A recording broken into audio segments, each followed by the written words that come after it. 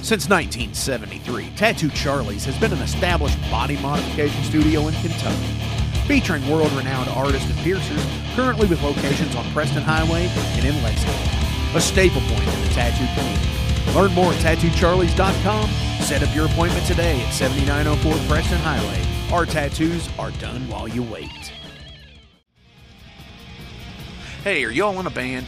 Do you need merch for shows? By now I'm sure you've seen all the Metal Forge patches that are available, along with many more. Well, the printer I use for those is UKR Patcher. Check them out on Facebook and Etsy. They do awesome custom work and for extremely affordable prices for any band budget. Check them out, UKR Patcher on Facebook and Etsy.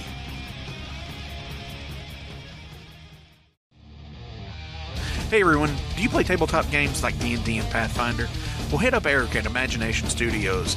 They do custom printing for all your minis for gameplay. Don't forget, they are a licensed Reaper, Artisan Guild, and Moored printer and dealer. Hit up ImaginationStudios502.com for more info. That's ImaginationStudios502.com. EMAGINATION Studios502.com.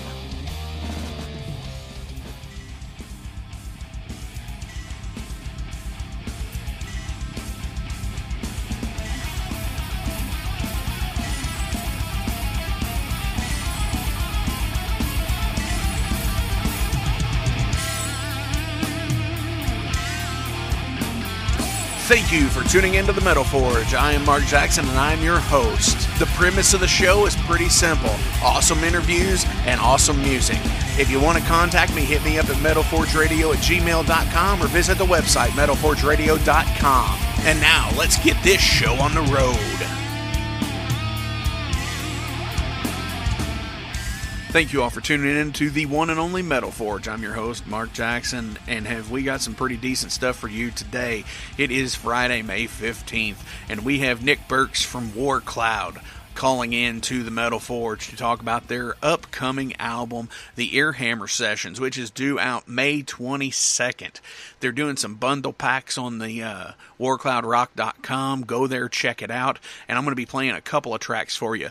And before we get into all of that, and I know you hear me say that all the time, I want to give a shout out, and a moment of remembrance to Little Richard, who passed away this past weekend at the age of 87 years old. Such a pioneer. I'm glad to have gotten to see him perform at South by Southwest in 2004. The biggest takeaway, other than the amazing performance that I got, was him being the keynote speaker and talking to a room of like 5,000 musicians and promoters and producers and engineers, everything, where he just sit there and basically told you, be responsible for your own stuff. Don't let anybody become responsible for you, because if they become responsible for you, you will not have anything. He had the phrase, sign your own checks, and you should always know where your money is going if you are a musician.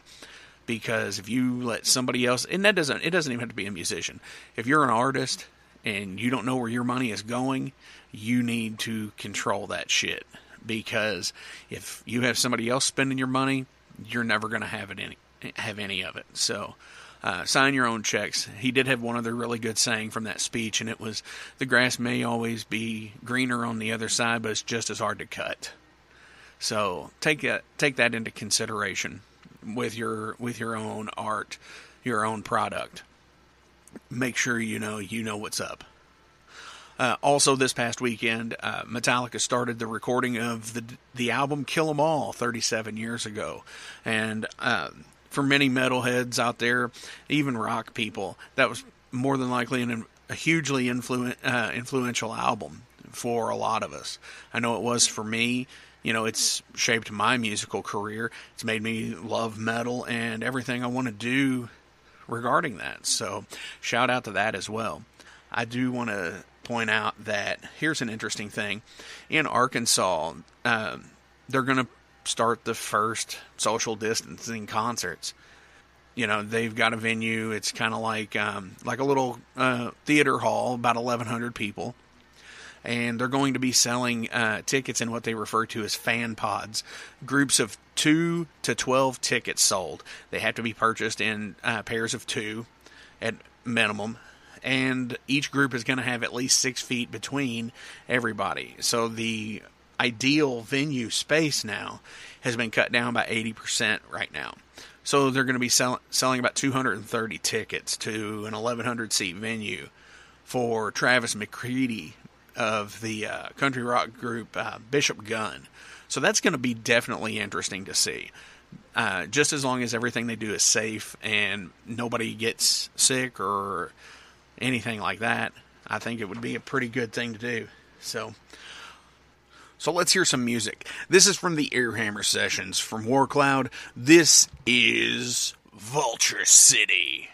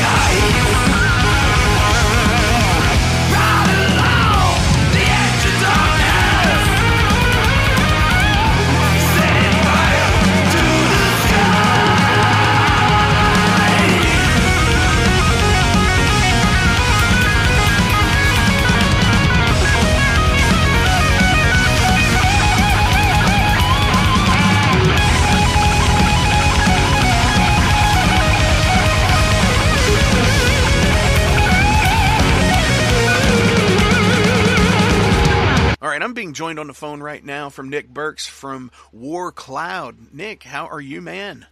Mark, it's great to be here on Metal Forge, and I'm doing great, man. As good as I can be. You know, we're on the road right now. Yeah, I'm just kidding. We're not. It's only sucks. Right, right.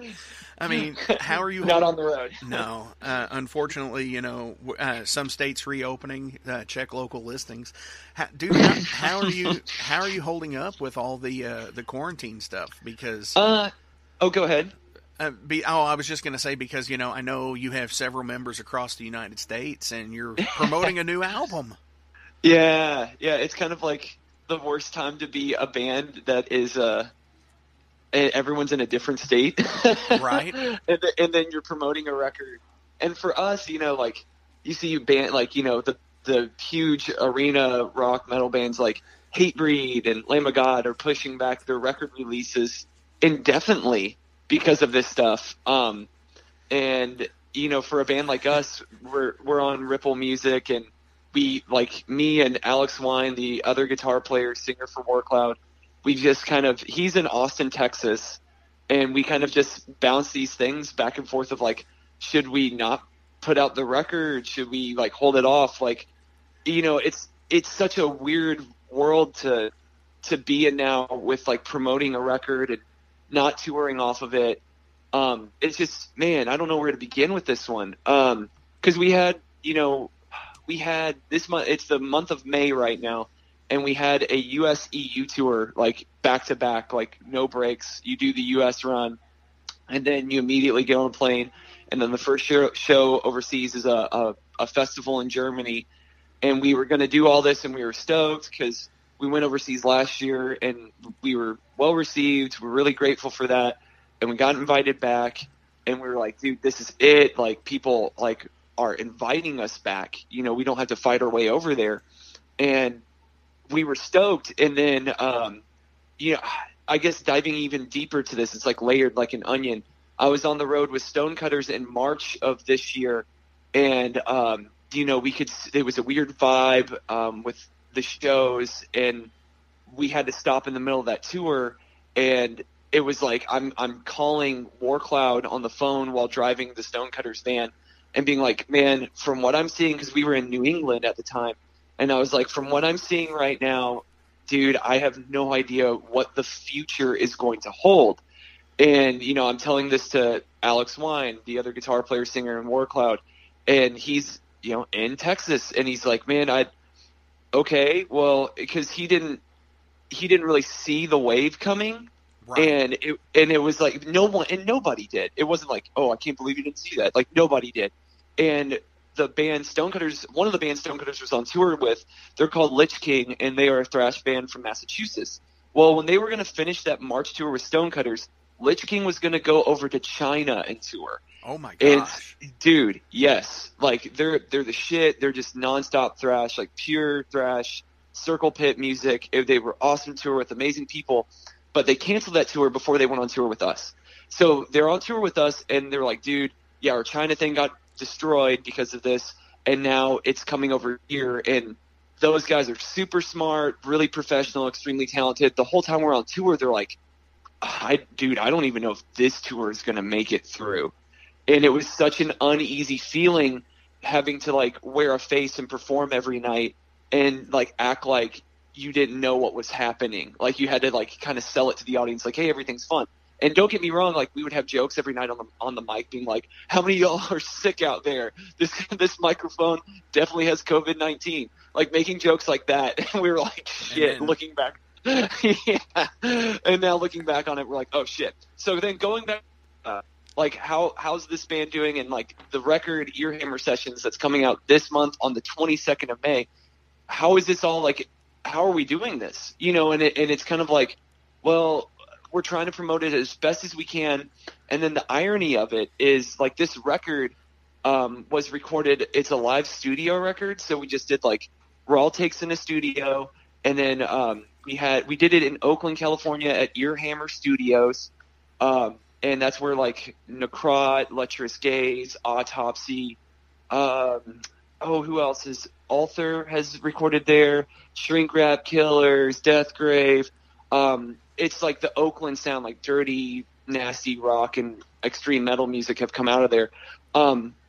So we wanted to put out a record based off of our tour we did in Europe last year, because we had this set dialed in, and we really liked how the lineup of Warcloud does these songs.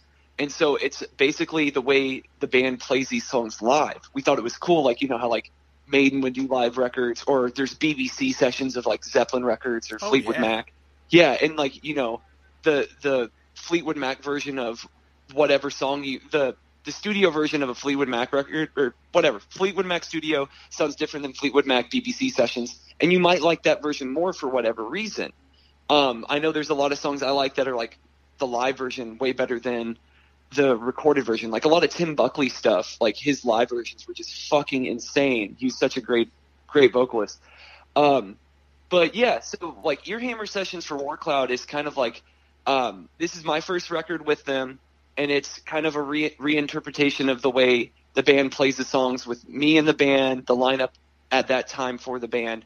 And it's just like faster, meaner. It sounds like Motorhead, Tank, Judas Priest live kind of thing. So really nonstop, in your face kind of feel for it. And we had Alan Deutsch's mastering, and he's mastered stuff for Motorhead, War, Mastodon, Deicide, Every Time I Die, Brand New. I don't know. He kind of runs the gamut. Sufjan Stevens, Origin. So it was kind of cool to have these two things, like a studio in Oakland that I worship, like the bands of like Autopsy and all that death kind of stuff, and then Alan Deutsch's master it at West Side Music. So it's kind of cool to have these guys dig your music, want to work with you. Ripple Music was into the idea of doing this, so they gave us the green light. They're like, that sounds fucking great. And yeah, so that's where we're sitting at. So we're trying to promote that as best as we can. I just did a live stream for the record Thursday, like a couple days ago. And it's kind of funny because every member of War Cloud lives in a different state.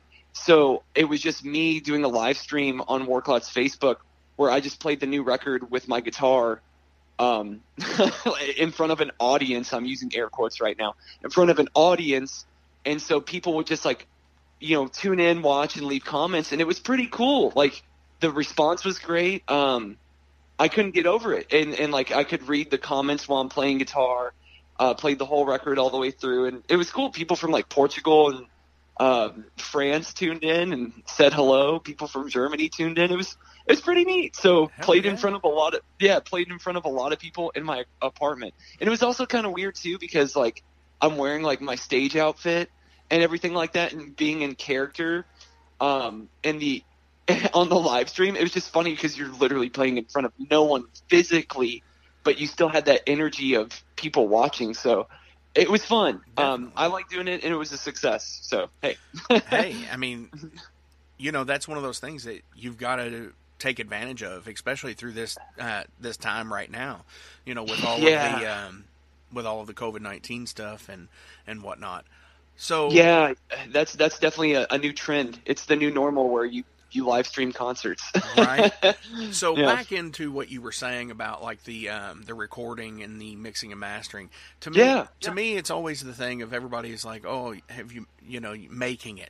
You always hear that, we've made it, or we're going to make it, or whatever. That quotes make it. Oh, yeah, like in regards to like being successful, right? Is that, and to me, that's always been a thing of. Making it to me is not only is it a part of like playing bigger shows and going on tour and things like that, but it's also being able to record in places where not necessarily they say bigger bands, but like peer group bands now, because you've recorded in the studio where Autopsy is recorded. So technically, yeah, that was so sick. So to me, that's a thing where it's like they would be considered a peer group at this point. I mean, yeah, to a degree. To a degree, I mean, I say it's kind of like the 7 Degrees of Kevin Bacon, where it's like, hey, you know what we have in common? We've both recorded at Earhammer Studios in Oakland, California, then had the same mastering as Motorhead. Yeah. Oh, yeah. And it's like, I'm not naming enough peers, to be honest with you, because a lot of people have recorded at Earhammer. A lot of people have mastered with Alan, or West Side. Yeah. It's an awesome, feather in the cap. Oh, dude, it's totally cool, because every time I talk to like Greg Wilkinson, who records Earhammer, he is Earhammer Studios, or Alan, like talking to these guys as friends is really weird, because it's like, damn, like, I guess you think I'm cool, or you just want my money. It's something like that, you know. Well, I mean, I'm broad brushing it. They're professionals, and working with them was super rad, and I could tell they were genuinely excited. Like, recording with Greg was so sick, because like I could play something and he would look at me and he would like smile really big, like, dude, that was fucking sick. But that's the awesome part, the organic part of it, I guess. You know, where it's like, you know, you can have something that impresses somebody like that who's seen tons and recorded tons of bands. Yeah, like they could just call up like Matt Pike on the phone and just, talk or something like that. So I you're guess like, that's the thing dude. of saying that there's always something new out there. Mm-hmm. And that's one of the things that I've realized doing this show is there's always somebody new. You get turned on to so many people when you don't have a certain restriction that you have to follow anymore. Yeah, it's kind of fun. It's absolutely fun. So again, back to the thing of all of the members live in other places. Yeah. So how do you all write? Well, it's kind of a weird process where cassette tape. Yes, I mail them cassette tapes of my ideas. I have a 4-track recorder, and I mail them all my ideas. That is beautiful. No, that'd be very. Got to keep it so underground. I've done that before. Dude, that's badass as fuck, Mark. That's awesome as shit.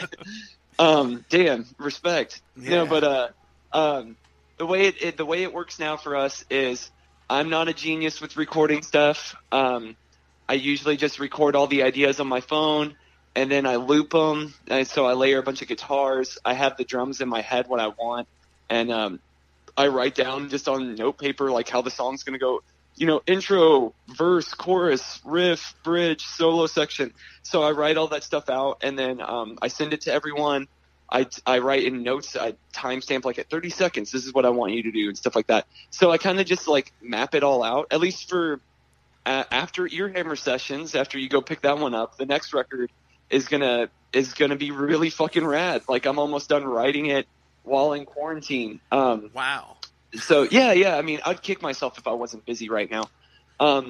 So the writing process, it's kind of just like, honestly, I sit there and learn other people's songs, or I make a Spotify playlist of bands that I'm really influenced by, and then I just kind of play through all that stuff, and then that kind of just meshes into like what I want the band to sound like. And I think like I stole that one from Bowie, because Bowie had an interview where they were like, how do you write songs? Because Bowie's a great songwriter and all that stuff. And he would say, like, for Rebel Rebel, he just played Satisfaction by the Stones over and over and over again until he came out with Rebel Rebel. And if you listen to those two songs back to back, it would be a great playlist of two songs, because they both kind of have the same vibe and they came around at the same time. So, well, I don't think at the same time, but he definitely like just took Keith's riff from Satisfaction and then just kind of manipulated it, and then you have Rebel Rebel. And nobody would be like, Bowie's a hack, he totally stole Satisfaction. But I can kind of see those from like putting the fingers on the fretboard. So right. say like the song like Bloodstone by Priest, which is all screaming for vengeance. I love that song. The intro is so beautiful. It kind of has a classical feel, and it's a rockin' tune. I would play that over and over and over again until like I squeezed enough juice out of it to get a War Cloud song.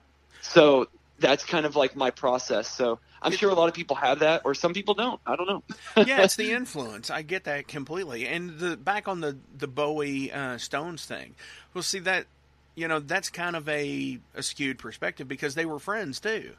Sure. Yeah. Totally. Just like I've always noticed a similarity between Curse of the Pharaohs and 2 Minutes to Midnight. Oh, yeah. And they came out around the same time. Yeah. But then again, they're both new wave British heavy metal bands. Yeah. That's like, I think it's important. I think stuff like that's really cool to me, And from a fan perspective, they just want more of it. So if there's another band that's kind of doing like a trad metal thing or a new wave of British heavy metal thing, they want to find out about, like, you know, I guess a band that's like Tokyo Blade, or a band that's like Loudness, or a band that's kind of like Priest Worship or Maiden Worship. So that whole genre exists, and they all feed off of each other, you know. So same could go with, like, you know, doom metal or speed, thrash, you know, traditional metal. I think all those bands kind of steal from each other in a way, and it's cool. I love it, and I don't think there's anything wrong with it unless you like call yourself, like, I don't know, Born to Lose, and you're just like a Motorhead ripoff band or something like that. The Road Crew. Yeah, oh fuck yeah! Start a band called the Road Crew. Yep. You ever heard of Motorhead? No, never met her. Right. So yeah, that's hilarious, man. So this is always one of my favorite questions, and and it's one of my favorite questions because I'm a musician, and I've had some really fucked up stuff out there. So yeah, let's get to the bottom. And you could do this, and you could go. I know you've played in several groups. You know, yeah. This can be from anywhere, but when you write a song, like you were just talking about with the quarantine, you've pretty much written a new album. Yeah. Do you assign ridiculous working names to things? Let's see here. No, actually, like, my notes are in the other room right now, but I have the song titles in my head that are working titles. So you're talking about, like, before the song, like a working title for a song. Not really. I think I named them, actually, going back to the David Bowie Stones thing, I name them after the songs that they were inspired by. Okay. So there's one just called, like, Motor Priest. Wonder where that one is. That one sounds like it's going to be fucking awesome. Yeah. So like, that's kind of like, I think saying stuff out loud kind of manifests. Like, the more you say something, you physically act upon it, and then you kind of get in the headspace or the vibe of it. So by me doing that, it pushes the envelope of that to really seal the deal of the image, the sound, everything. So those are like the song titles for, like, War Cloud. The new record working titles are all like Motor Priest or Brave New War, like Brave New World, like Iron Maiden, or something definitely. Like that. So they're all kind of tongue in cheek to that stuff. And I kind of picked up on that from a band called Night Demon. They have a song called Maiden, like Iron Maiden, Hell. And it's off. I think it's off Welcome to the Night. And the song is so funny because the singer Jarvis, he references there's so many fucking Iron Maiden references in the song, and in the song, like, he'll say it's like, I was a Wrathchild in a Brave New World. Wow. Yeah. It's genius, really tongue in cheek kind of stuff. I wish I would have written, and he commits to it. The band rips. So shout out to Night Demon. He plays in Sirith Ungol too, which is super fucking sick. So hell yeah. Yeah. But that's a good concept to have. I've actually never thought about writing working titles like that. You know, because I'm in a metal band. You know, it's always something. Yeah. It's always something lewd or obscene. You know.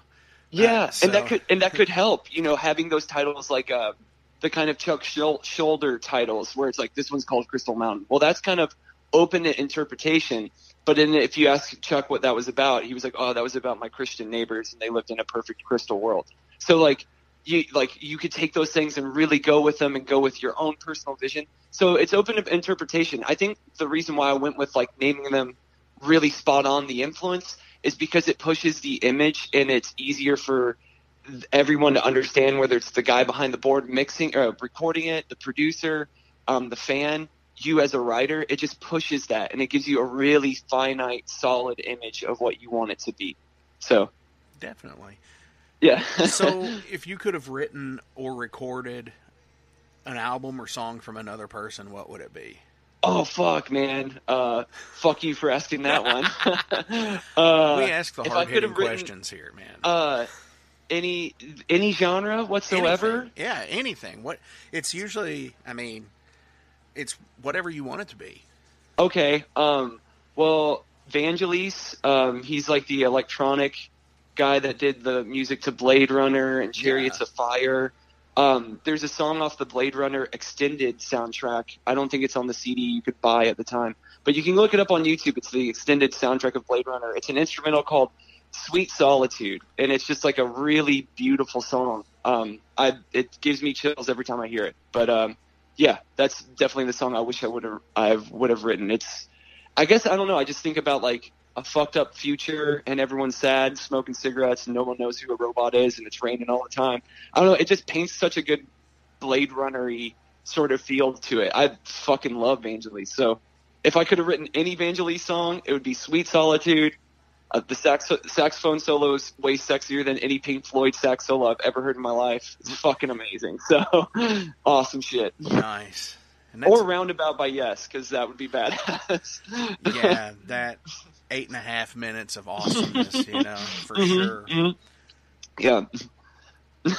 Those two. Oh, hell yeah. And they're great choices for sure. Yeah. I'm definitely going to after the interview look that up and just give it a couple of spins and see, because I love instrumental music too. So it's a beautiful, creepy. It's like romantic and creepy at the same time.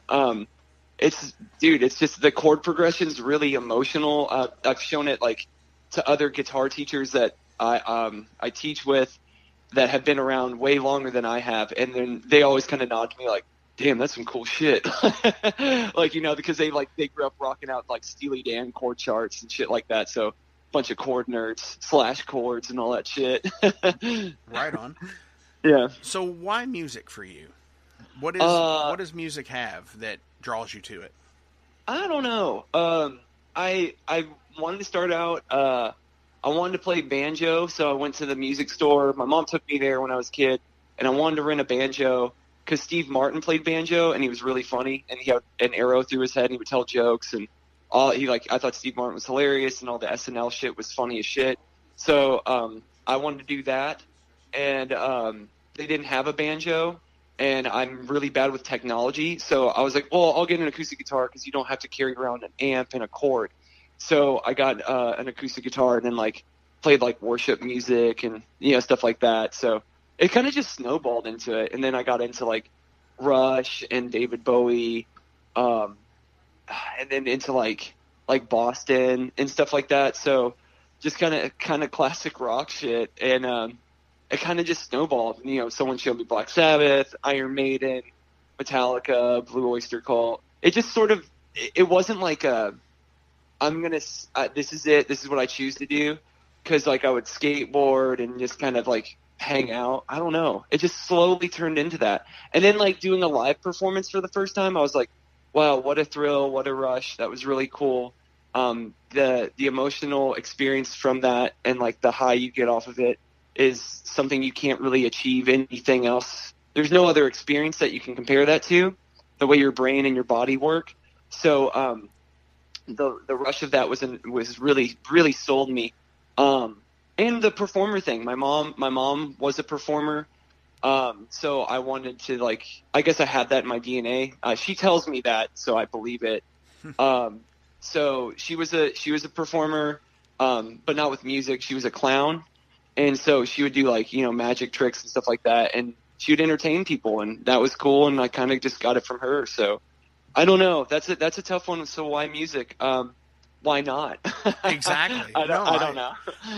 Back on the live performance aspect of it, I 100% agree. To me, there is no other feeling of going out and, being able to feel that when you're spot on and when you're on and you're rolling, and then bam, you play the best set of your life. Yeah. There's no other feeling like that. It's definitely something to be thankful for, man. Super cool. Hell yeah. I love, honestly, and I play without earplugs. Oh, yeah. I started doing that because I think my hearing's going. Well, I know mine is. But I am, if there was anything, I am completely addicted to that feeling of when you lay down at 4 a.m. after a hell of a show, and you feel the pressure in the ring in a dark room. And it's just, there's no other feeling like that to me. And yeah, man. I hate hearing that ring sound because that's like the last time you'll ever hear it, that decibel. So you're like, right. So you're like, fuck, that's not a good sound. But I know, right. I know what you mean. That it's a priceless feeling, and also the response you get from people that connect with what you've worked for. You know, from a fan standpoint, when they're like genuine and appreciative to what you do, and they use your music to help them get through the day, or they apply it to their lives, or you inspire them to go out and pursue music. You know, stuff like that, where people just genuinely excited to see you perform. That stuff is just like crazy to me. You know, they're like, what? Yeah, it's like, what the fuck, when man? People that's relate, crazy. Yeah, that's super cool. I had because like, go ahead.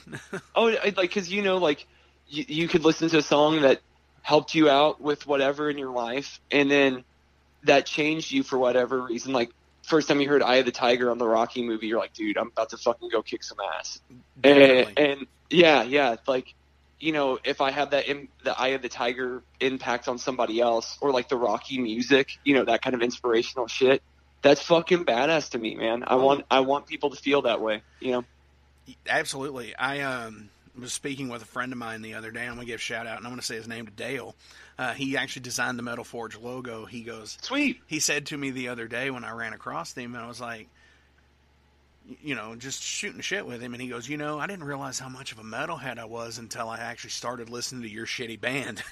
I was like, dude, thank you. That's funny. And he's like, he really likes it, but he's just like, you know, giving me shit. But he's like, I didn't realize how much he actually really did like metal. He just thought, oh, only metalheads like that. But it's a total good feeling, you know, that, yeah, I get you 100%.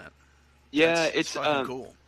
It's kind of, it's just weird, man. Or like, I don't know. Music's awesome. And like, I had a surreal experience today. I don't know, but Todd, he played in Slint. He owned Wild and Woolly Video. He does Wild and Woolly Pilates now. Definitely.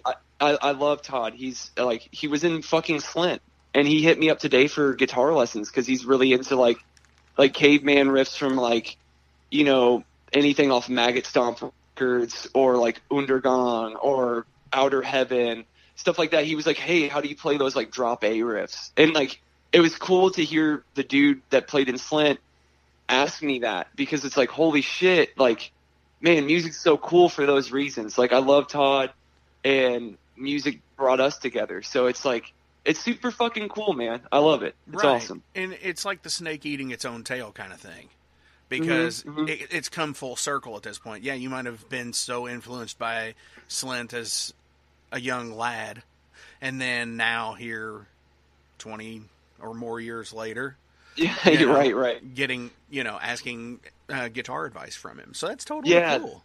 Yeah, that's like so crazy, man. Or, man, that's happened like whenever like you play with a band and they like ask you like tips on how to play stuff, you're like, dude, but you're in Deicide, or like you're in Demolition Hammer, right? You're like, in a band that I looked up to. Like, I just opened up for you guys. Right. But I think it's cool when they do ask you, because it shows like they're not above anything, and they want to learn too, and they're not like rock stars. Because I've had the rock star people before too, and I'm like, man, I love your music, but you're a fucking asshole. Definitely. I know exactly what you're talking about. So. Yeah, let's just talk about those. Let's just talk about those terrible experiences right now. When did you get rockstar by an asshole? I can tell you two right now, and I don't care I don't care if I tell you their names. For real, dude. This is a good interview. You want to go first? No, All go right. ahead. First one was when I was a kid, and I was in a cover band, and we played with Ted Nugent. and Ted, yeah, right. Ted, that's an easy. These are easy ones. I haven't met anyone where I'm like, well, that's kind of shocking. I thought, you know, Will Oldham was really chill or something like that, you know. But we played this weird fest, and I was a kid. I was like 15, 16, something like that, I think. Right. And I wanted to autograph my wallet, and he wouldn't do it. He was like, no, and like just totally walked away. And I'm like, dude, I'm a fucking kid. Fuck you. And yeah, he was such a fucking prick. But I watched the whole show. He fucking slammed it. He just destroyed the guitar. I still love Ted Nugent. I think he's awesome, but my interaction was not good. And you have to keep in mind, though, it's like he could have had a bad day. He could have been sick. You don't know. He could have been hungover. I don't know. And so you kind of have to excuse it. Terrible Ted has never been hungover, apparently. Oh, yeah. He's never done drugs and all that bullshit. Yeah, just like Gene Simmons. Right. Yeah, Gene Simmons. No, but that was a really bad one, but I still love Ted Nugent. I just remember him being a dickhead, and I was just like, man, that sucks, but you're so good at guitar, I'll let it pass. I got another good one, though, but I think you should tell me one, because this is funny. Yeah, because of certain instances, I can't say the name. I'll just say what does it rhyme with? Well, Ding Day Malmsteen? No, he doesn't like donuts. Yeah. Have you ever seen that? Yes, it's so good. Hell yeah! Unleash the fury. I will just say they were a Canadian trio, and it's not Rush. Okay. Well, okay. It's a Canadian trio that's not Rush or Spell. Okay, I was about to say, are they from Vancouver and they have a record called Opulent Decay? No, it is not them. They are awesome dudes. Cam, cool. On the show 2 weeks ago, fucking awesome dude. I love that band. Yeah, the new record's awesome, man. Oh, everything that they've done is awesome, and that's one of the things we talked about, it being like everything is different from them, which is so fucking cool. Bands don't do that anymore, it seems like. They started off kind of sound like Cauldron, and then they sort of turned it into their own thing. Yeah, and there's a lot of electronica in their new, me, sounding electronica. I equated it with, like, The Cure. Yeah, I was about to say, you beat me to it. There's kind of like a gothy vibe to it, but it's like prog goth. So fucking awesome. But anyways, I went to book this band and looked up their booking company. Talked to their booking agent on the phone, and he's like, they're going to need at least $5,000. Okay. Mm-hmm. And you have to supply a full backline and catering for 15 people. Yeah. And that's only if they were on tour. And it was another $7,500. It was like $7,500 if they were like a one-off. For like one-off day kind of. Yeah. And I actually had looked up the not the agency, but it was a site called Pulsar. It's a deal. I know Pulsar. Yeah. So I looked up on there. I was just like, okay, well, what are these people actually drawing? And they were drawing like 70 people. Yeah, I was about, like, once again, when you threw me that figure, I was like, how many heads are they in the door? Then I can justify the price. Exactly. And I sit there and said, I was like, hey, dude, I appreciate you getting back to me, but, like, really, $5,000 if they're on tour and all of the extra stuff, that's cool. But, okay, so if we're doing like $15 tickets, we're only looking at like $1,500, Yeah. And he was just like, you could do meet and greets, but they get the excess of the meet and greet pass. I wish I knew what band this was. Fuck. Sing a song by them. Well, they have very alliterative album titles. Three-piece, Canadian three-piece, not Rush, not Spell. You've seen the Metal Forge logo, right? Uh-huh. Oh, I know who you're talking about. All right, got it. Of course yeah, dude, I've heard nothing but goofy shit from them. I know who you're talking about. Yeah, they're nut jobs, dude. Yeah. I actually recently just reached out to see if they would be on the show, and they checked the message but never replied. So.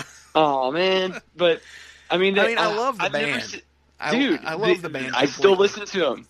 Still listen to Ted Nugent. Like, it's just like, as people, he kind of rub me the wrong way. Whatever. On the Nugent thing, though, I saw, and I hate this statement that I'm about to say. Say it. I saw on Facebook. I absolutely hate that. But I saw a post. Hey, I saw on Facebook. Check this out. Exactly. Well, that's just like, that's like, shoving the light up your ass will kill coronavirus. I saw it on Facebook, so it must be true. Yeah, inject bleach, all that stuff. Yeah, but I saw it on Facebook, so it must be true. Yeah. That's Love where it. I call. There's two types of people. It's informed and Facebook informed. Oh, here's my favorite. I saw on Facebook that has happened to me in the past 12 hours. Okay, let's go. Definitely. So, is the article that says, okay, so to give everyone that's listening right now, if you're still with us, we're talking about kind of artists, news, false information, COVID-19, all kind of mixed in one pot. Yeah. So what we're doing right now is check this out. Here's an article I read. So we're going with the article. What was the headline? Now I'm not really helping. I'm spreading disinformation, but the headline was Missouri opens up lifts ban and people can have concerts starting this week. That was the same one I read. Dude, that one's so good. Because other musician friends that I respect were sending me this, and they would people just send you articles, and then I guess they want you to read it for them. Right. And so I was like, okay, fuck it. I can read this. I can take 2 seconds to read it. So in the article that everyone's going, oh, sweet. First of all, if you've ever played Missouri, you're going to get fucking robbed, and it's I don't know. I've seen some crazy shit in Missouri. Definitely. But yeah, definitely. So, so that is the article we're talking about. And so people are like, oh, yeah, fuck yeah. No one ever brought up the fact, though, that if you read the article from the governor of Missouri, that it says that these 3 cities, St. Louis, Kansas City, and then what was the other one? There was the cities that I've played before in Missouri, the bigger ones, the ones where they have live music. Those ones still don't have live music. The ban is still in place there. Nice. And then the best part about this is I would see comments, people going, oh, hell yeah, I'll see you at FUBAR. Okay, listeners at home, FUBAR was a venue in St. Louis. FUBAR is not open anymore. They shut down before COVID happened. So it's like, I don't know where people are getting this shit from. It's crazy.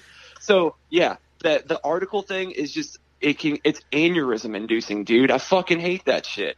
In the comments, that sucks. And when that was shared through my list of friends and everything. Here we go. It was shared by festival promoters, dude. Right. I saw festival promoters sharing that, and I was like, so you guys don't read these either? Isn't it your job to know this shit? You're in, dude. That killed me. But anyways, well, it's back on the Nugent thing, because it was that was one of the comments. It's like, well, who would even play this fucking thing? And somebody goes, probably Ted Nugent. Yeah, all because of his political belief. And it's just like, you know what? Hey, I'm gonna go out and say this. That dude, if you're conservative and you dig him, and you probably hate his music if you do, whatever. Yeah. If you're a liberal and you dig Ted Nugent's music and hate him politically, it's like you can't discredit what the man has done musically. Dude, he fucking rips. Watch the David Letterman interview with him where he plays with the CBS orchestra, like Paul Schaefer. Oh wow. And he's dude, it's such a great YouTube video. It's like Ted Nugent on Letterman talking about how loud he plays, and they go into Johnny B. Good with the CBS band orchestra, and dude, it's so sick. The guy is stupid talented, smart, and he knows it. I have nothing but respect for the dude. He fucking rips. Yeah. Would I hang out with him? Maybe, kind of out of curiosity, sure. But my experience when I was a child and tried to say hey to him wasn't the best. But nobody's 1,000% every day. If you are, then I don't know. Well, run for president. Definitely. And that was the whole thing too. James from Metallica, he quit doing meet and greets for the longest time for that reason, because he had to separate himself. Yeah, man. And I get that. I've had people say they've tried to meet him before, and they're like, man, he's fucking dick. I'm like, dude, if you had zero privacy in your life, you would be fucking pissed too. So I get it. I understand that. Very much. You need alone time. You need privacy time. Some people don't give a shit. They're just welcome to my life, But I think there's a balance to anything in life. So, but yeah, the whole I saw on Facebook thing, especially with COVID, It's so insane. Oh Yeah. my God, it's crazy. It's insane with just political jargon to begin with, and this has just made it worse. Oh, and it's weird because like with band stuff, like behind the wall of this, where it's like, who's gonna be the first band to like go out there and like do this again? And you don't really know. And then like I see like people I respect on Facebook leave comments like, hey, fuck you if you're the band that tries to get people to come out and get them sick. And then if I wanted to play the devil's advocate to that, I'd be like, well, like whatever, it's on you if you get sick, you didn't take the measures or something like that. It's just a clustermuck, and I don't want to be the face of blame for any of it. And I just really honestly have to keep my head down, and I'm thankful for what I have, what all my bands are okay. Everybody's still like, practicing, writing and everything. And it's just such a shitty, weird, upside down time. So I really don't know, man. We're hoping that like, cause we had stuff booked the entire year of 2020. And now we're looking at like, okay, so the fest we have in 6 months from now, is that even going to happen? Like right. we're just being so hush hush and keeping our heads down about it because there's going to be somebody out there that's going to look like an idiot for us. So thanks. All right, we're going to be on tour. Come on out. And then nobody goes. And then you just risk your life and you lose a bunch of money. And then you have no one to be mad at except yourself. So I don't know. in light of recent events, the band that I would really prefer to get everybody together and, take that, die on that sword. Yeah. Puddle of Mud. Oh, dude. Only because of the the Nirvana cover. We've been making jokes with all my bands. Like, man, it'd be awesome if this band went on tour because they need to just fucking die. Yeah. I know. I'm sure somebody said that about my band.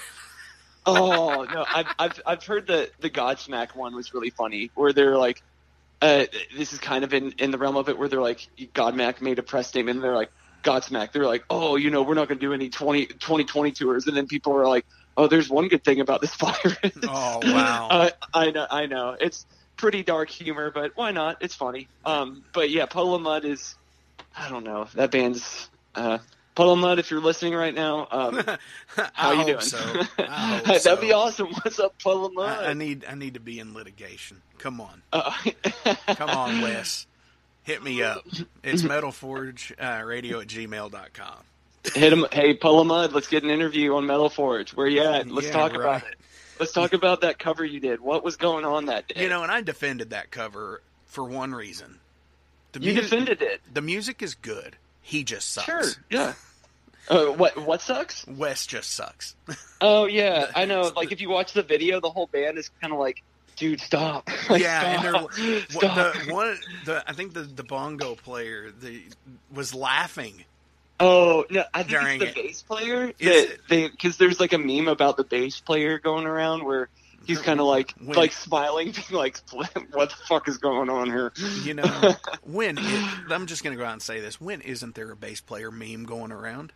Oh, dude, bass player memes are so good. I love Glenn Fricker's bass player. Oh, dude, yeah, your bass player's a piece of worthless shit or whatever. No, I think it's rule number 2 is your bass player's a useless cunt.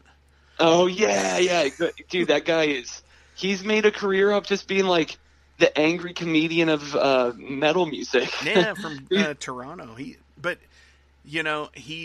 has a lot of funny Toronto dude. Yeah, he has a lot of very valid points though. Dude, he's just like Sam Kinison. Oh yeah, he's like Sam Kinison and Lewis Black, like mixed together. God, I love Sam Kinison. His music was the shit. When he did, when he covered Wild Thing, he's like the whole his whole band was like dressed like Wasp, and he had girls like that looked like they were from like the heavy metal movie, like take him out on stage on chains. Dude, I love Sam Kinison. He was a shit. Definitely. He was like a fire and brimstone preacher before. Oh, yeah. Yeah, so Definitely. It kind of made sense why he was like turned beet red and in your face, dude. Oh my god, I love the fuck out of Sam Kinison. Hell yeah.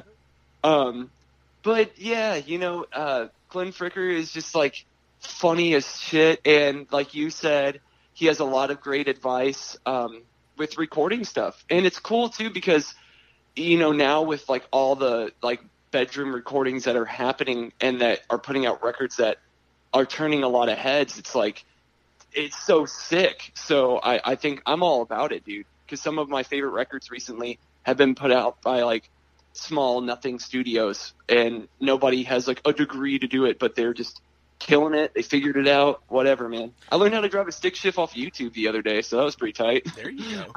Yeah. So learning. I mean, I had to help from a friend. So, but like the internet's a great tool if you read the articles. Full circle. Oh yeah, you have to. Yeah, the article has to be read. I know you played a lot of shows, did a lot of tours so far, and still hope that there's ever time to do more, obviously. But if you could have played any major concert from days gone by, what would have been? Oh, like something I missed? Yeah, like something that you couldn't have played either. Just if there was a walk-in festival that you wanted to play, or Day on the like Green, like a hypothetical. Yeah. Okay. What would you have wanted to play? Okay, I thought the question would be like, so all the tours that have been canceled, what was the one you were looking forward to, guys? No. I was like, oh man, like let me wipe the tears from my face. Oh no, not like no, that. it's okay. If I could have played anything, I would love to do the Phil Collins thing where he played 2 fests in one day, where he like played like Live 8 and then like flew a plane to go play another fest. Fuck, I forget what that was called. It was so badass. That is Phil Collins. Dude, he played 2 fests in one day. He didn't stay at the festive party. He was like, I'm going to do another one. And he just performs. He's just killer, man. I love Phil Collins. Hell yeah. Yeah, dude, he's the shit. But, yeah, I think I would have been a Phil Collins, play 2 fests in one day. Or, I don't know, like the Pink Floyd live at Pompeii. I think that would have been cool. Hell yes. Like something pretty crazy like that. Or, I don't know, Wacken would be cool. Bloodstock in the UK would have been cool. I don't know. Let's see, other cool fests. Was it Hell? There's like Hellfest in France. I would love to do that. Or Copenhagen in Denmark would be cool. Yeah, that's a really sick one. Muscle Rock, which is also in Denmark. I'd love to do that. Or it's in it's in Denmark. I don't know. There's like a lot of cool places. It never ends. Of past concerts, love to play. Maybe like be on one of the Kiss Alive records, like Alive 2 or something like that. Right. Kiss Alive. Yeah, like that would be sick as fuck to be a part of that history. Definitely. Yeah, I don't know. I could keep going with that one. There's so many. Or like, the Hendrix, it's like the Band of Gypsies. It wasn't the Experience because I didn't really get into the Experience. I like Band of Gypsies more. But he has this really great Band of Gypsies record where it's like it's not like Mitch Mitchell or anybody like that in the band. It's just a killer recording, and I'm sure the audience was totally blown away. Like he plays Machine Gun on that one, and was just like awesome. Dude, that's a killer record. I remember getting that as a kid. I'm like, man, it'd been sick to be at that concert or play in the band. So, Where is your favorite place to perform? City and venue? Okay. Cologne, Germany at the Sonic Ballroom. We played there. It was a Tuesday night, but people crowd surfed. Wow. So, dude, that was crazy. That was a really cool one. And the venue's cool too, to answer that part, because the venue was, they cater, like they had a woman come in and, she was just like really chill, like mom kind of vibe to her. And she came in, didn't really speak much English, and she'd be like, hello. And above the venue, you would have like an apartment to like live and sleep in. So like, it would be like full fridge. The mom kind of person comes in, cooks food for you in the kitchen in the apartment, and then both bands that perform that night have like a family meal in this apartment, hang out. You have beds to sleep in up there, shower. You can wash your clothes, and then you go downstairs, and it's a full-on raging metal venue, like people in there going crazy. And the way to get into the apartment is behind the bar. So you'd like come down from the apartment, and then you'd be at the bar. That's fucking killer. Dude, that one was so sick. Another one, there's like two more just because of like sentimental reasons. One would definitely be the Highland Tap Room in Louisville, Kentucky. Yeah. Yeah, it's just because like I know it's not like the best PA system or, you know, arena seats, but wait a minute. I've had dude, it's just they have a PA system? Yeah, I get no, I know. I don't know. It's you know, it's total shit, and everybody will tell you that. But the energy, the history, dude, the history, the vibe, the energy, the community, it makes it. And if it wasn't for that, it would be nothing. So without that community, we have nothing. Another really cool one is in Fort Wayne, Indiana. It's called the Brass Rail. And that's kind of the same setup as the place I was talking about in Cologne, Germany, where there's an apartment above stairs of it, not connected to the bar. And then the venue itself, the people that go to it, the sound there is awesome. Like, it has a stage. And the people that run the venue, the sound there, the people that go to the shows, they just want a great performance. And it's just a cool overall experience. So I love that place too. Those three are all really special in a personal way to me. So yeah. Hell yeah, man. That's awesome. So let's find out some more about you. Sure. Okay. Do you have a favorite film? I don't know. Terminator, like anything Terminator related, it's badass. Anything Predators related is badass. I'm kind of all over the place. So with Terminator and Predator, are you a stickler with like the original, or do you Terminator dig like 1, Genesis or whatever? Oh yeah, Alien Genesis or Alien Genesis. Yeah. I think Predator is just funny because like Jesse Ventura was in like the first one. Oh yeah. Dude, that stuff was just so funny to me as a kid because all his quotes are so. Time to bleed. Dude. Or the so one at the funny. very beginning. The very beginning. That one. My dad would always rewatch that part. He would rewind it and watch it again just because it's funny as shit. So funny. That was like they had it. That was one of the movies you could watch on a plane when I was flying overseas, and I was like laughing so hard. I was like, dude, I can't believe they put this on a plane. No kidding. Yeah, wow. Right. Yeah, I know. The movie, like, some of the dialogue doesn't age that well, but I think it's hilarious. And Jesse Ventura is awesome. He's so badass, dude. He's just like Green Party conspiracy shit. He's so cool. Dude, he fucking rocks. I know he just surfaced in the news here just last week. So yeah. He's talking about running for president. Why not? I think he does it every election year. But yeah, he's awesome. Terminator's great. I don't know, like classic Adam Sandler movies. I love laughing. So, yeah, I love movies, man. But yeah, it's hard to pick a favorite. I love the first two Hellraisers. Clive Barker is awesome. Like, Nightbreed, like the stuff he did before Hellraiser was just like, holy shit, like all the makeup, all the monster characters would wear and shit like that was so cool. So yeah, definitely. Clive Barker rocks. Hell yeah. Do you have a favorite food? Favorite food? I don't know. I like Greek food. I like Mexican food, Italian food. If I had to pick one favorite food that's like in my fridge all the time is hummus. I just eat a fuck ton of hummus. It's kind of weird, but everybody in every band I play in makes fun of me for it. Like I live off birdseed and hummus. So, which is funny. I mean, that's just like a weird idiosyncrasy about me. So hummus is like the thing. So Sabra Hummus, if you're listening to Metal Forge right now, sponsor your boy. Hell yeah, definitely. Hell yeah. I'll send them a copy of this. Shit yeah. I'm eating some right now. Nice. Yeah, it was Taco Sunday here for me.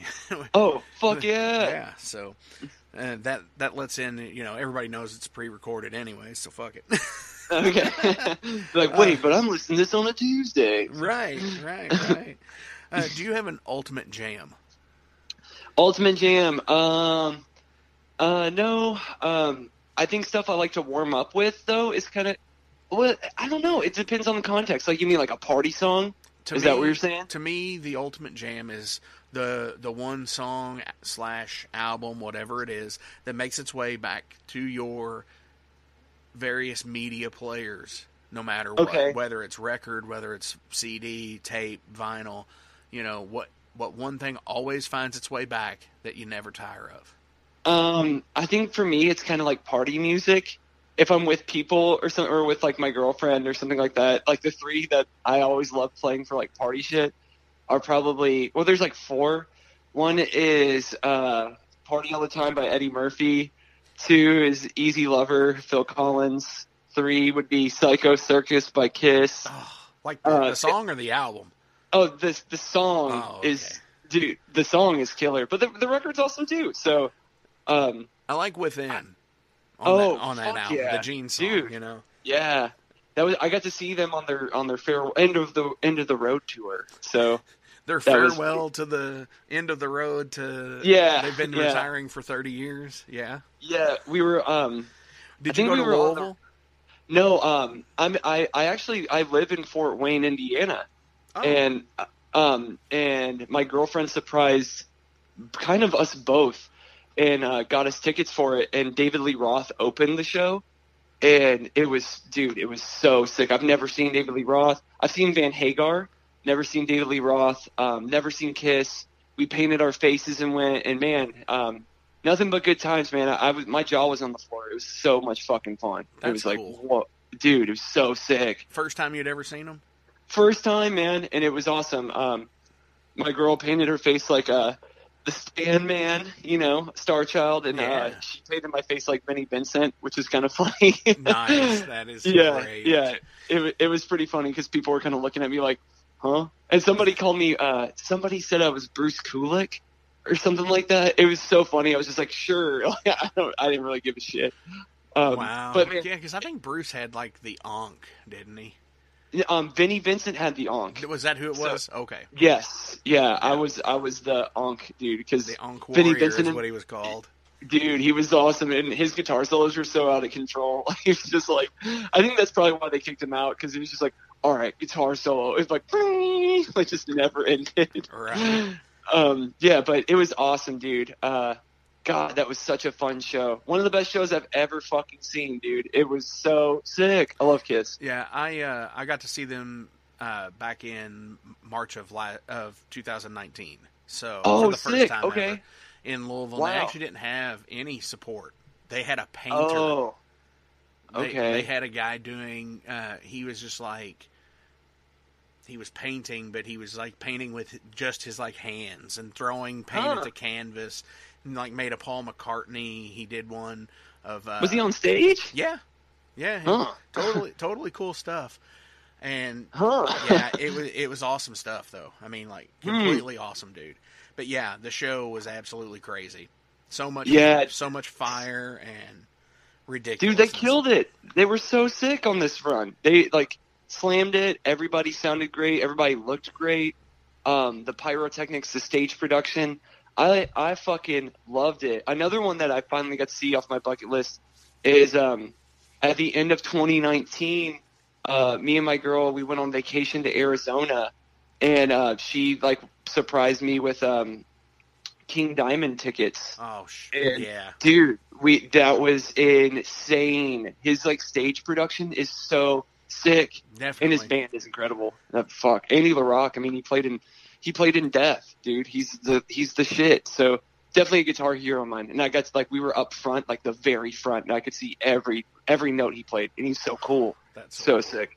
Yeah. King Diamond rocks. Awesome as shit, dude. Yeah, yeah. Saw him last year as well. Mm-hmm. So hell yeah.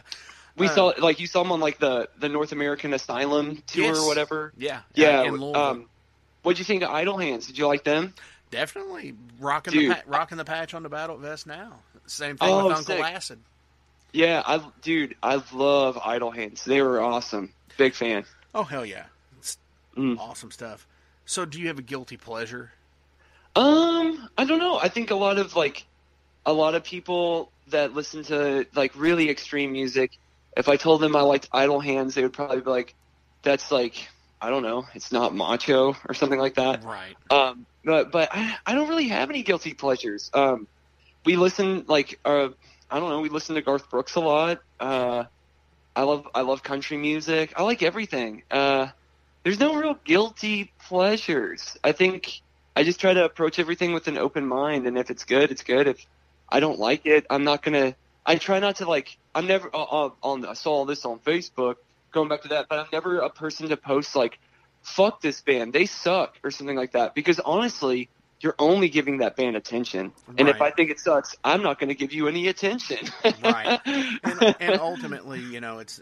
I've always said the thing is, it's not about that they suck. It's they might not be what I'm looking for or what I'm into, but they're good at what they do. Sure. I totally see that. And I'm gonna get this. I'm gonna get the flack on this one. Nickelback is good at what they do, but it's not what I'm looking for. Well, I mean, I can totally throw myself on that hill to die too, because if like from an industry standpoint, the mixing on their record, All the Right Reasons, like the one that like everyone knows because of the radio, the mixing on that, like all the EQ levels for whether it's guitar, bass, vocals, drums, every producer, whether it's for your favorite band or a band you think is stupid, everybody uses that as a point of reference, the way your record should mix. Right. So, you tell me. Exactly.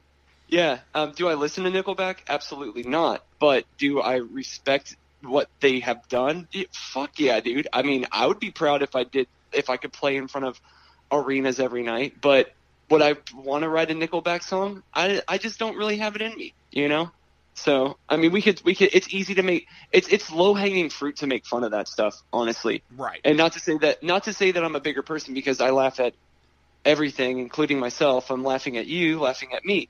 So, but, it's an easy target. Try to think of something funnier. Do I still laugh at it? Sure. Yeah. I mean, definitely. Do I laugh at like, look at this photograph meme? Hell yeah, that's funny as shit. But, it is what it is. It's a good icebreaker. You can say like, man, Nickelback sucks. All right, let's talk about Cannibal Corpse. Like, that'd be fun. I like talking about Cannibal Corpse. But it's a good icebreaker. Right. So absolutely. So, do you have a Spinal Tap moment? All the time, every day. Every day, my life is Spinal Tap. What's a good one you could share? Okay. There's been a lot of them. There's too many. I'm trying to think of a really funny one though. I think one of the funniest ones was definitely, recently I've been wearing cowboy boots when I play, and, I got on top of a bar, and, I'm on top of the bar playing guitar, fancy stuff. And, people have been like jumping around, fighting and goofing around all night, and the floor's covered with beer or whatever. It's wet, and I'm wearing cowboy boots, so they're not like traction shoes, like, exactly. New Balance. Yes. So you know where I'm going with this. So, I'm trying to look all cool and act like I don't care. And I look down the floor. I see it's glistening. The floor is wet. And, a couple people, including my girl, she's looking at me, just like rolling her eyes, shaking her head, like, don't, and mouthing like, don't jump.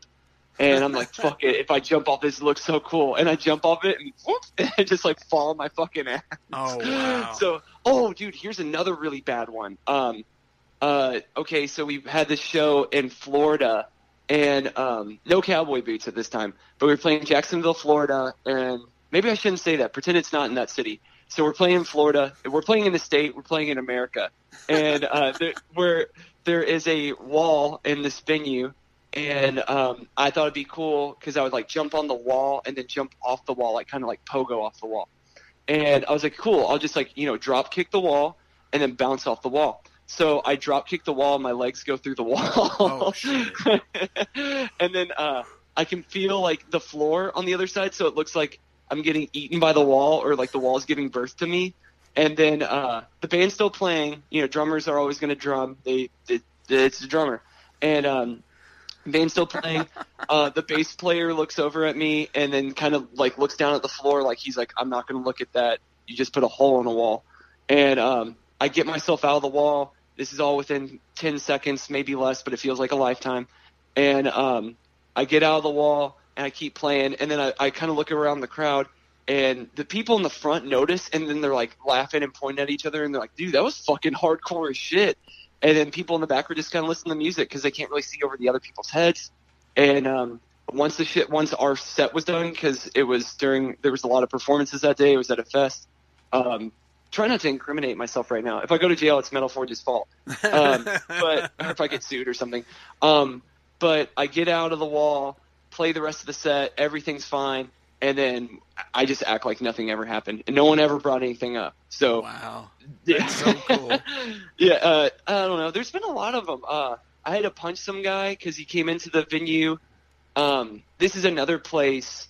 This one was in Florida, not related to the other state that I just mentioned, but this one was this dude came in. He was the ultimate Florida man meme. He was wearing jeans. He had shirtless jeans, just working boots on, and he came into the venue. No one stopped him. He just marched in, and then he just walked up to me and started stomping on all my pedals. And he had like heart monitors on him, like someone was like just literally taking like his heart rate before he came into the venue, and he had all these like patches all over him, and he started stomping on all my stuff, and like you'd hear like flanger or go clean, and you're playing a metal song. And then I would look behind me at the drummer, and the drummer was laughing. He was like, dude, because he was like a little crackhead guy. He's like my size. I'm a small person for listeners at home. And he was like stepping on all my stuff. And I was so fucking mad because I was like, dude, stop. Just stop. You're not listening to me. And he thought it was funny. He was just like nasty street redneck kind of dude. So I just punched him in the stomach, and it felt so good to punch this dude. So I punched him in the stomach, and then he falls over, and then security sees it, and they take him out. And I was like, yes. So that was another weird Spinal Tap moment where I actually had to fight the crowd. I've never had to do that before. Yeah, that's a little bit that's surprising that you've never had to fight anybody. Yeah, no. Like really, I always kind of like talk my way out of it. But that was a really bad one. What are other times? I have a million of those. So those I gave you 3. I could keep going. So. But yeah. Oh, one time we were in Switzerland, and they only had one microphone. So the singer of Warcloud, he was singing, and in between songs, I would just scream really loud, like I had a microphone, and I would go, "Hey, can you turn me up in the monitor?" But I had no microphone. So like listener at home, you're listening. Imagine me just talking to a sound guy and be like, "Turn my microphone up," and literally there's no microphone in front of me. And so he would look at the board and try to find my microphone. Oh my gosh, dude! And then I started doing this. This is a great bit. I'd be like, "Hey, turn off the reverb. Are you listening to me?" And it would really confuse him. Once again, no microphone. Dude, that's hardcore, man. Yeah, that was funny because the rest of the people in the venue kind of picked up on it, and I was just picking at this. I was making fun of the sound guy, and it was kind of funny. But the band we were on tour with, they are called Galactic Superlords. They're from Cologne, Germany. They always bring that up to me. They're like, "That was so funny," and Warcloud always brings it up too. Yeah, you just have to laugh at stuff like that. You can't be like, "Oh, I don't have a microphone, so we're not going to perform tonight." You just have to roll with it, man. That's like, there's nothing guaranteed in life. So just be thankful for what you have and just fucking do it, man. Yeah, you have to work with what you have. Yeah. For sure. Yeah. What is your greatest achievement as a musician? Oh, man. I don't know. One thing that always comes back in my mind, like you have those random thoughts. You're like, why do I remember that? Like what someone said to you, like when you were a kid or something, was when Jack Owen, he played with Deicide at the time. He's now in 6 Feet Under. We played with Deicide, and this one was with Stonecutters. So I'll give you a couple. So Stonecutters played with Deicide, and then afterwards Jack Owen asked me for my autograph. Wow. And I was like, what? What? Dude, you're Jack Owen. And I got my picture with him. I still have it, and I'm just smiling really big because it's like, dude, he played on like my favorite Deicide records, and He's just fucking awesome.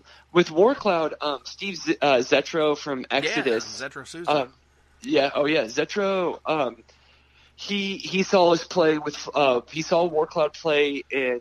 It was in San Diego. Oh, it was in San. Thank you. My girlfriend just corrected me. We played in San Francisco with Flotsam and Jetsam, and Steve was in the crowd. And afterwards he said I did a great job. So I was like, "What?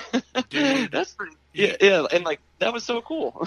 You know, that is awesome because fucking like the dudes in Exodus. Oh, the coolest. Fucking cool, yeah. They're the coolest dudes ever. They're not rock stars at all. No, they're all. I mean, and when we dude, Gary's the shit. Yeah, I when love we it. opened for Exodus, my band, years ago, fucking Gary was awesome. He's like, so what are some of the cool places to go to, haunt-wise around here? And we're like, where in Louisville, where it is, it's Waverly, and shit like that. And he's just like, yeah, cool. Can you show us how to get there? I was like, yeah. Yeah, dude. Man. They're so cool. And even like to sweeten the Exodus thing, we Stonecutters, we've performed Bonded by Blood with Rob Dukes, like in his hometown. Really? So, yeah. That's cool.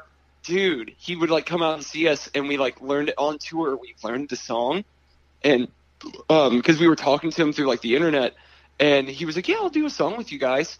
And so like on tour, we just rehearse in the van, Bonded by Blood, and then we're like, okay, so Rob's gonna show up at this show, and then we see Rob. They're like, Rob's a bigger dude, right? And like he's bigger compared to me because I'm like Danzig. I'm like a little taller than Danzig, but I'm a small person.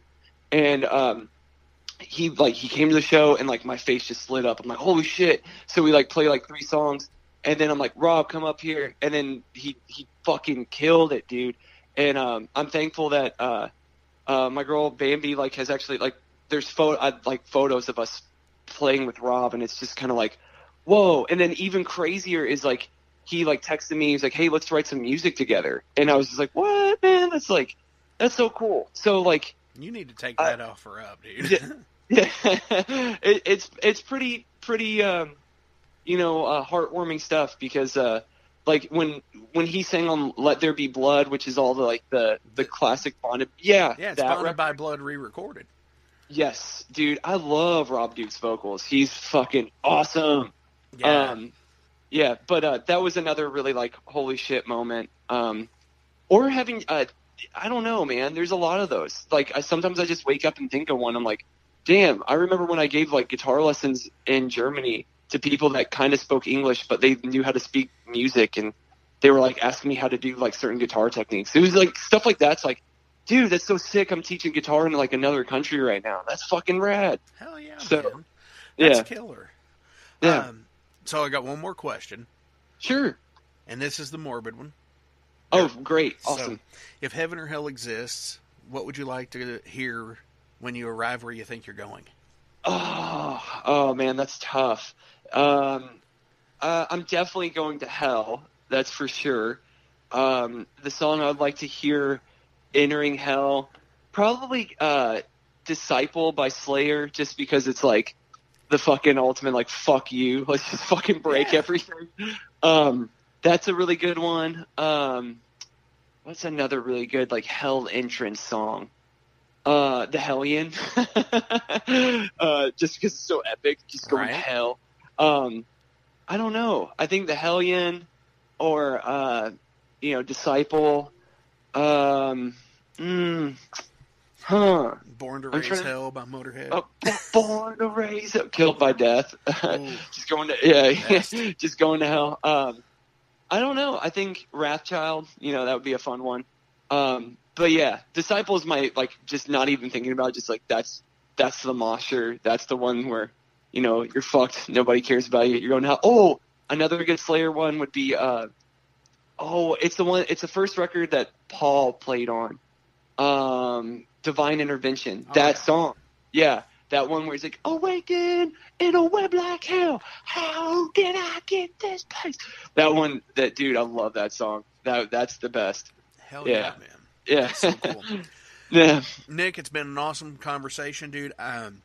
Thank you again for coming on the show. Before we go, tell everyone out there how they can get a hold of Warcloud, Stonecutters, all your ventures. How can they get the new Earhammer Sessions album that comes out next Friday, May 22nd? Okay, well, yeah, check it out. I'm really excited that Warcloud has a record coming out during all this crazy stuff next Friday, May 22nd. You can get it off our Bandcamp page. You can just Google Warcloud, and this will be the first thing that comes up. Or go on our labels page, Ripple Music, and they have pre-orders. It's not too late. You can still pre-order a copy. You can find all that stuff there. You can find Stonecutters on Bandcamp, all socials. Another band that I'm in that I'm really proud of, Cryptic Hem. They're a death metal band from Louisville, Kentucky. You can find all their stuff on Bandcamp. I'm in a hardcore band called Bowels, like the thing that holds all your poop. They're on Bandcamp too. So you can find all that stuff on the internet. We love your support. We'd love for you guys to listen to our music. Hopefully it inspires you to do something awesome. So go out there, check it out, listen to music, headbang, have some fun, share it with your friends. Hell yeah, man. So, what is the song that we're going to play right now? What do you want to hear? Off the new stuff? The song that I would love to hear off of our new record that's coming out May 22nd, Earhammer Sessions. The song I want to hear is Striker. You heard it. This is Striker. Nick, thank you. Thank you.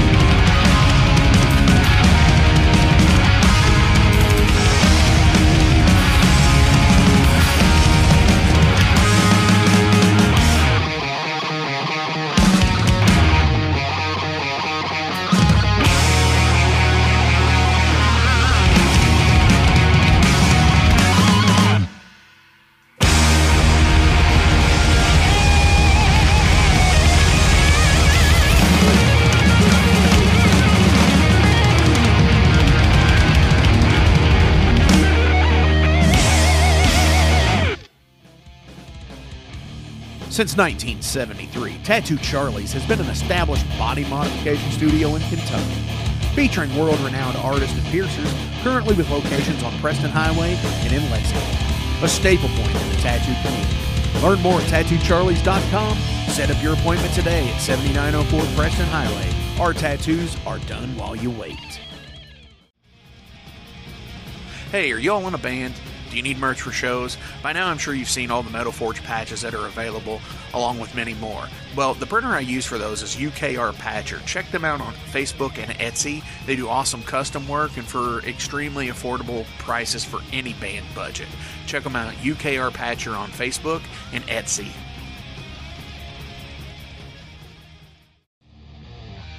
Hey everyone, do you play tabletop games like D&D and Pathfinder?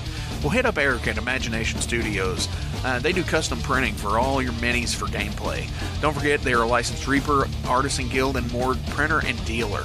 Hit up ImaginationStudios502.com for more info. That's ImaginationStudios502.com. EMAGINATION Studios502.com.